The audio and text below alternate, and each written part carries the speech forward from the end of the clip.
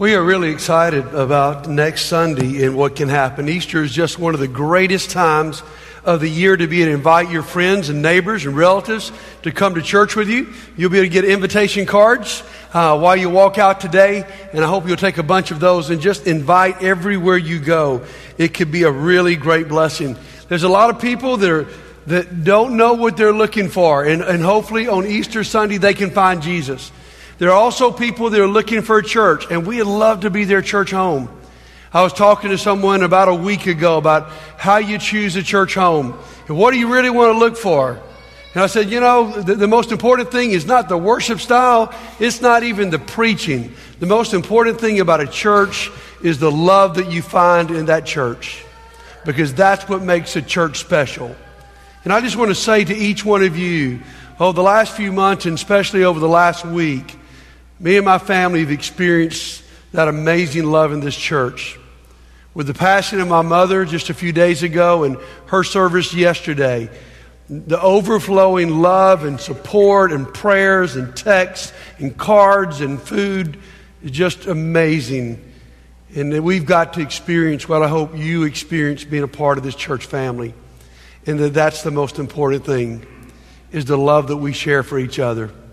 And so if you're here today and you're looking for a church, what I'd say to you is find a church where you'll experience the very love of Jesus. Yesterday in this very place, we had the memorial service for my mom. A couple things I want to say about that is that she planned it. I mean, she had every detail planned. She knew the songs she wanted to be sung.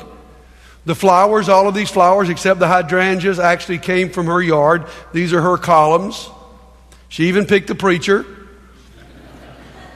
She actually, it was funny, while we were planning, I said, well, why don't we get some pictures together for a slideshow?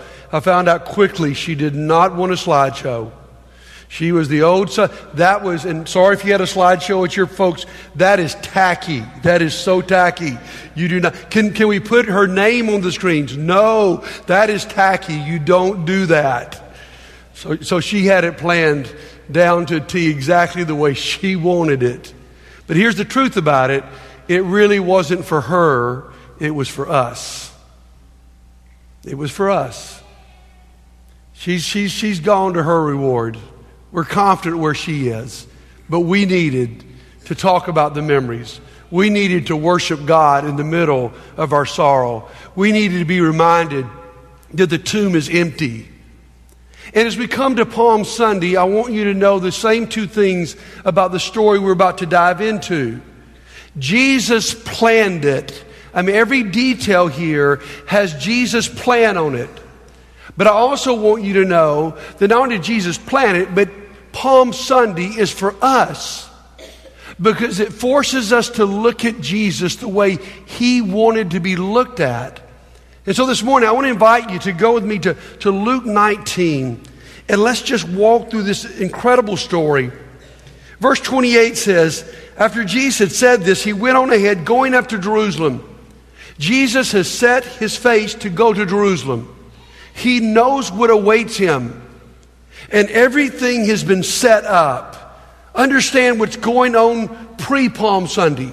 Jesus has spoken with great authority, I mean, they've not heard a teacher like Him.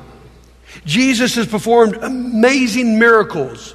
And to top it all off, He's just raised Lazarus from the dead. And that shakes them up, because the people are going crazy about this man who can even resurrect people from the dead. Everybody except the Jewish leaders, who are so jealous, who say, here's what we're going to do. We're going to go kill Jesus. We even want to go kill the evidence. We want to kill Lazarus. And so everybody is shook up, but the people are in a frenzy of messianic expectation. And He's coming in on the Passover week. It's 8 days of celebration.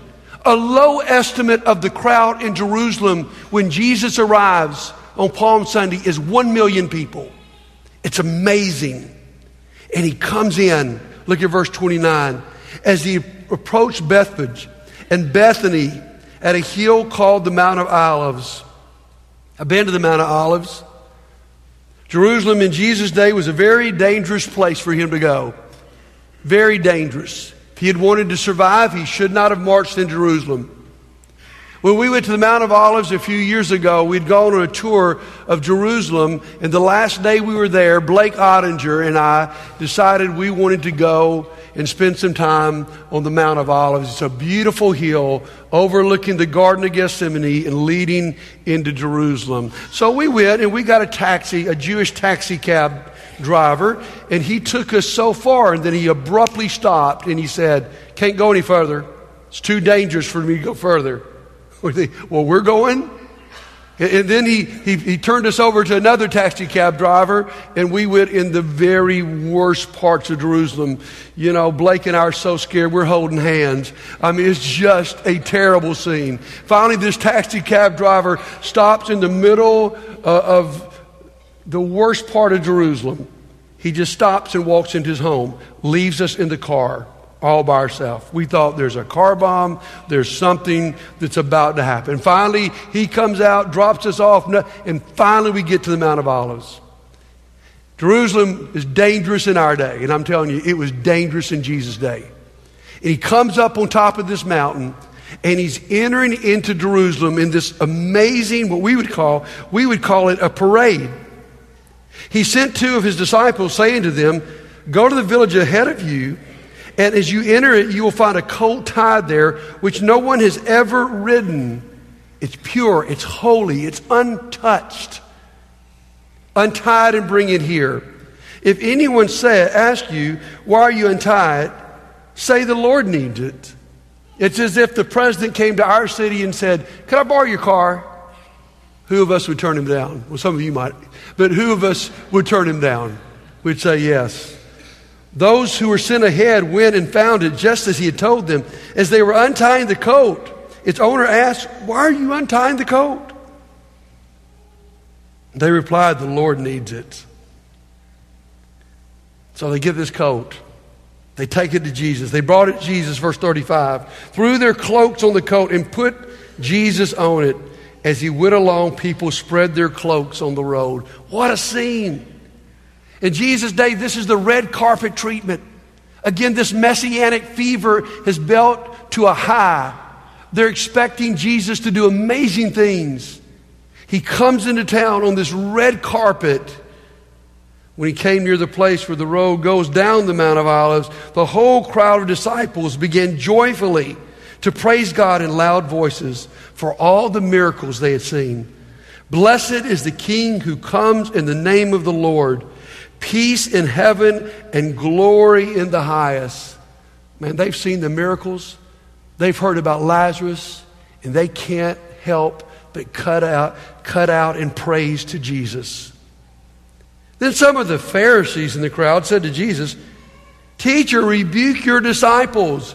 They don't like the praise going on. They're jealous. They have been the whole way. And I love Jesus' line. "I tell you, if they keep quiet, the stones will cry out." Do you not see the twinkle in Jesus' eye? Hey guys, I could tell them to be quiet, but it really wouldn't help anything of this scene, because if they don't do it, the rocks are going to cry out. If they don't praise me, we're going to have a rock concert here.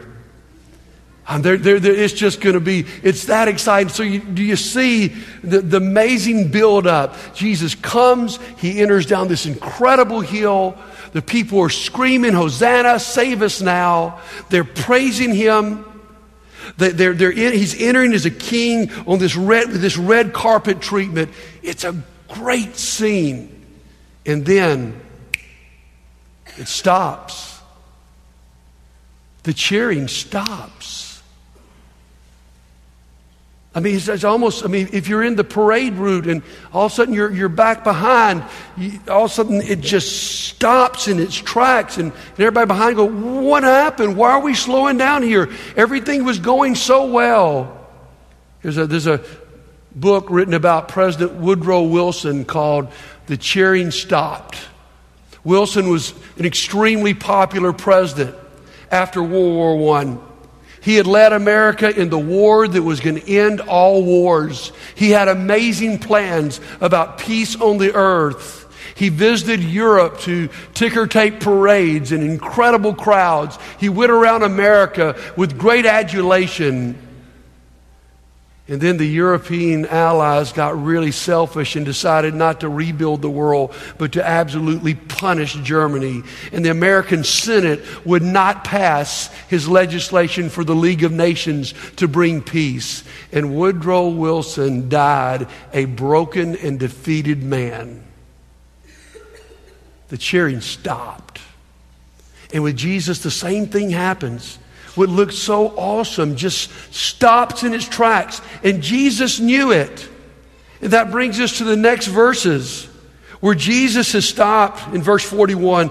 As he approached Jerusalem and saw the city, he wept over it.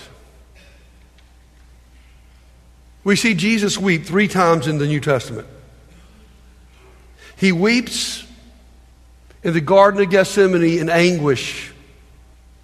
He weeps here in absolute sorrow. And he wept at the tomb of Lazarus in sympathy. But he stops and he weeps because he knows the praise is hollow. He knows they don't really mean what they're saying. And then he says these words, if you, even you, had only known on this day what would bring you peace, but now it's hidden from your eyes. The days will come upon you when your enemies will build an embankment against you and encircle you and hem you in on every side. They will dash you to the ground, you and your children within the walls. They will not leave one stone on another because you did not recognize the time of God's coming to you. Don't you see that amazing combination that's true throughout Jesus' life? Grace and truth, compassion and judgment. Right here in this picture, he's so heartbroken over their rejection of him that he just stops the whole parade and weeps. And then he speaks words of truth and judgment. And in AD 70, the Jews finally rebelled against Rome. And the Romans sent in a general named Titus who crushed the rebellion. Over 1 million Jews were killed. And it was said that blood flowed down the steps of the temple like water. He was right. So I want to ask you, why did the cheering stop? Let me give you a few answers. Number one, the cheering stopped because Jesus was a different kind of king. Jonathan did a great job explaining to us the difference in a king riding into a city on a horse. Matthew says Jesus didn't ride on a horse, he rode on a donkey.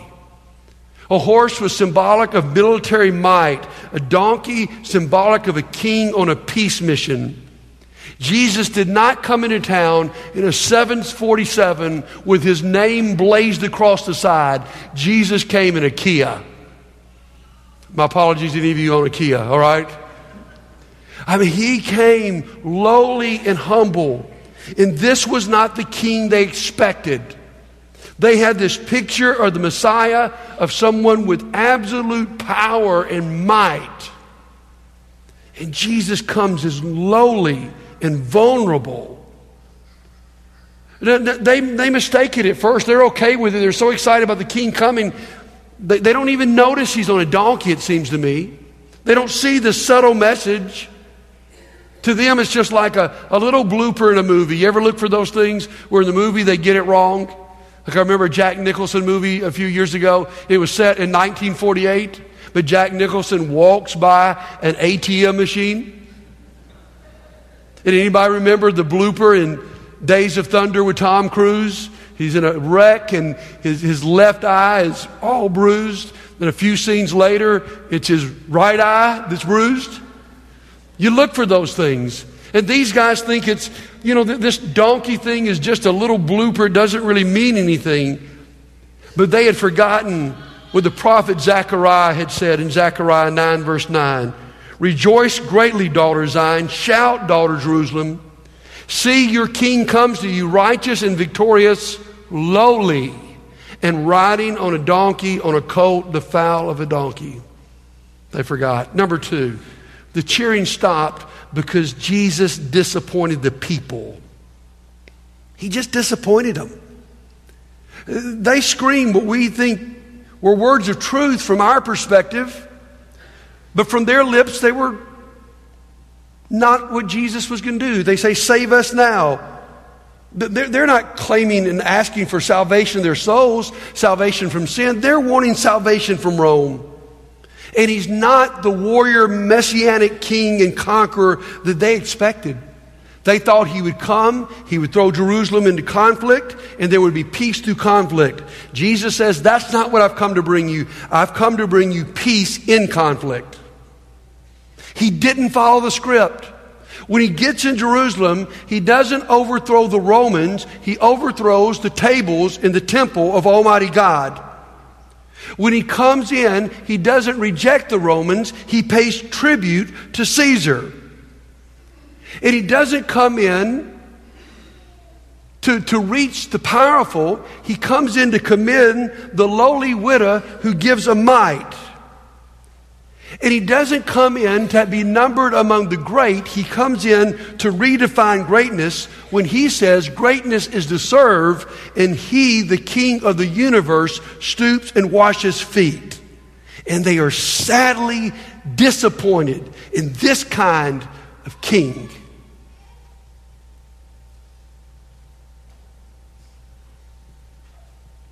And I'm just wondering today, give me a little leeway here. I'm just wondering today in America, will we follow this kind of leader?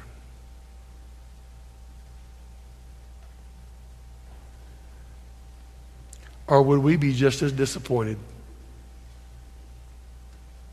because we want someone just to come in and let it rip? They were so disappointed. One of the most popular books of the last few decades, Christian books, was a book written by Philip Yancey called Disappointment with God.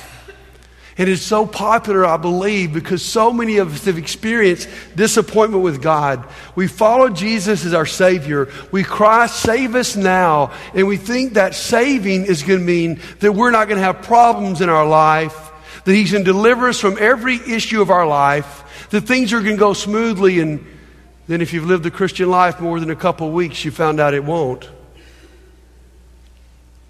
And if you had that idea of the Messiah, if you had that idea of Jesus, and your marriage crumbles, you wonder if He really is the Savior.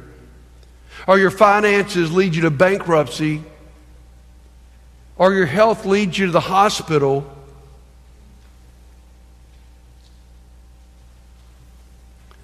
Or you lose your loved one when you prayed over and over for God to spare her.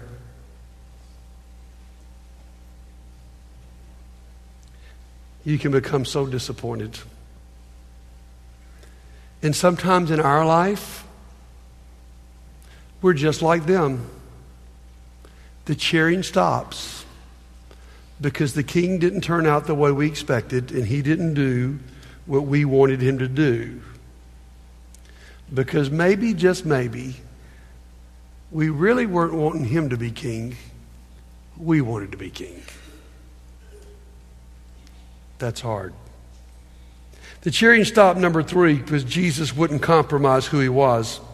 Can you imagine the temptation that faced Jesus here? Can you imagine the opportunity Jesus had to ride this wave?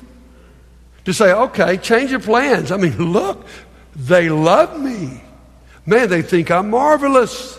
They love me. How in the world can I turn them down? Here's the opportunity to go and set up David's throne once again in Jerusalem. But Jesus was so secure within himself. That's why Jesus could wash feet. John 13, right before he washes his disciples' feet, the Bible says something really cool there. It says, Jesus knew where he'd come from and he knew where he was going. He was secure in himself so he could be lowly and he could be humble. And so Jesus, he wouldn't compromise because he knew who he was. And he knew why he had come, and he knew what we needed was not temporary relief from the problems of this earth, but eternal salvation from our damnation from sin. So he wouldn't compromise. And then number 4, Jesus forced a choice. Guys, like I said at the beginning, he planned this. I mean, think of the contrast in this scene and every other scene in the gospel. In every other scene in the gospel, Jesus says, tell no one I did this. Go, but be secret about it. Don't tell anybody what's going on. I don't want anybody to know who I am. I mean, keep that to yourself. And then we got a crowd of 1 million people, and Jesus swaps gears. And Jesus says, come on, guys, let it be known. And if you don't do it, I'm going to let the rocks praise me. He set it up. He set it up. And he signed his own death sentence. You see, if Jesus had come in inconspicuously and calmly, and no one had known, this would have never unfolded. But Jesus knew what had to happen, and so Jesus forced a choice. He puts the religious leaders in a corner. They've been jealous all along, but now the people are wanting to coronate him as king, and they cannot let it happen. And so he's like the kamikaze pilot from World War II, the Japanese pilot who gets in his jet to go on a death mission. And just like when a kamikaze pilot got in his jet, they would weld the doors shut so there was no way he would ever escape, even if he decided to come back. Jesus got in the jet and he welded the door shut. He forced it. And then number 5, the cheering stopped because the people chose the wrong king. History tells us something really fascinating about this day. That yes, Jesus arrived in Jerusalem, but there was a second procession that day into Jerusalem. Jesus comes through the Mount of Olives, the east side of Jerusalem. Pontius Pilate, the Roman governor, enters Jerusalem that day from the west side. Jesus is secure. Pilate, we know, was terribly insecure. Jesus comes in on a lowly donkey. Pilate comes in with a horse surrounded by military might, with helmets shining and swords out and spears ready. Absolute power. And there's the lowly Jesus. There were 2 processions on that day. There was Jesus, the true lowly king. There was Pilate, the imposter. And this is what's so crazy about this story. The crowds that originally wanted to coronate Jesus as king and who wanted to praise him in just 4 or 5 days are convinced to call for Jesus' crucifixion. And in the most ironic twist of all, they proclaim, we have no king but Caesar.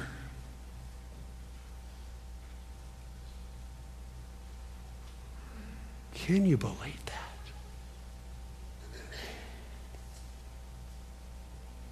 Can you believe that people could be that fickle?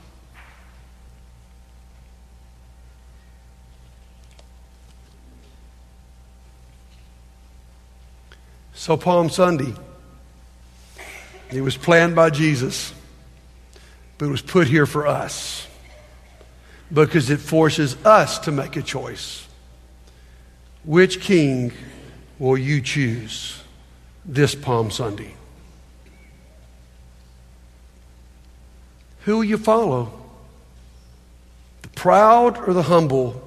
The flashy or the faithful? The temporal or the eternal? And what in the world will you do when God disappoints you?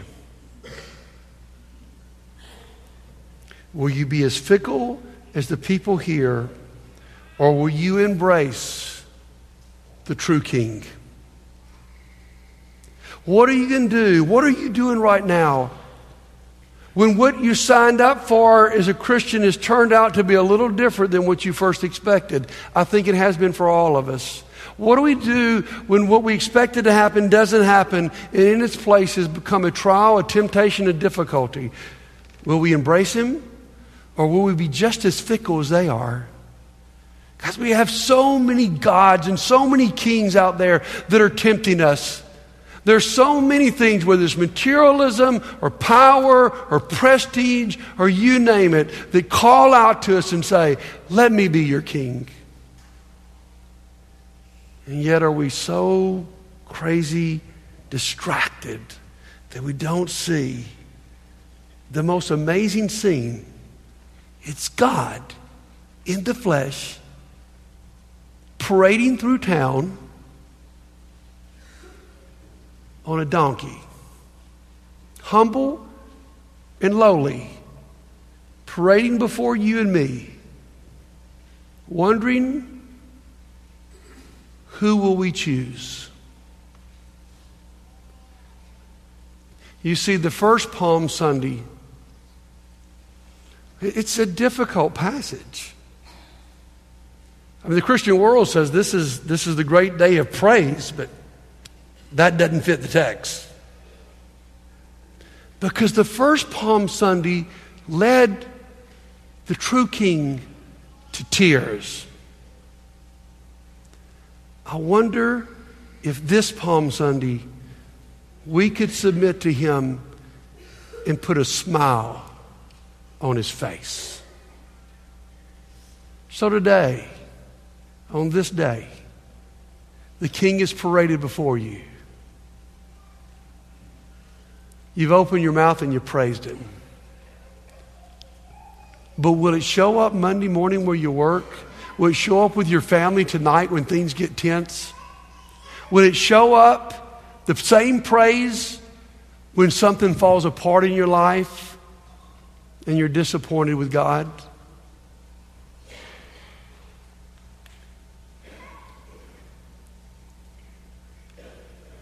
Or will you be so blown away by a humble God who entered on a donkey, who stooped and washed feet, and who died a humiliating death on a cross, that you can't help but praise Him for all of eternity?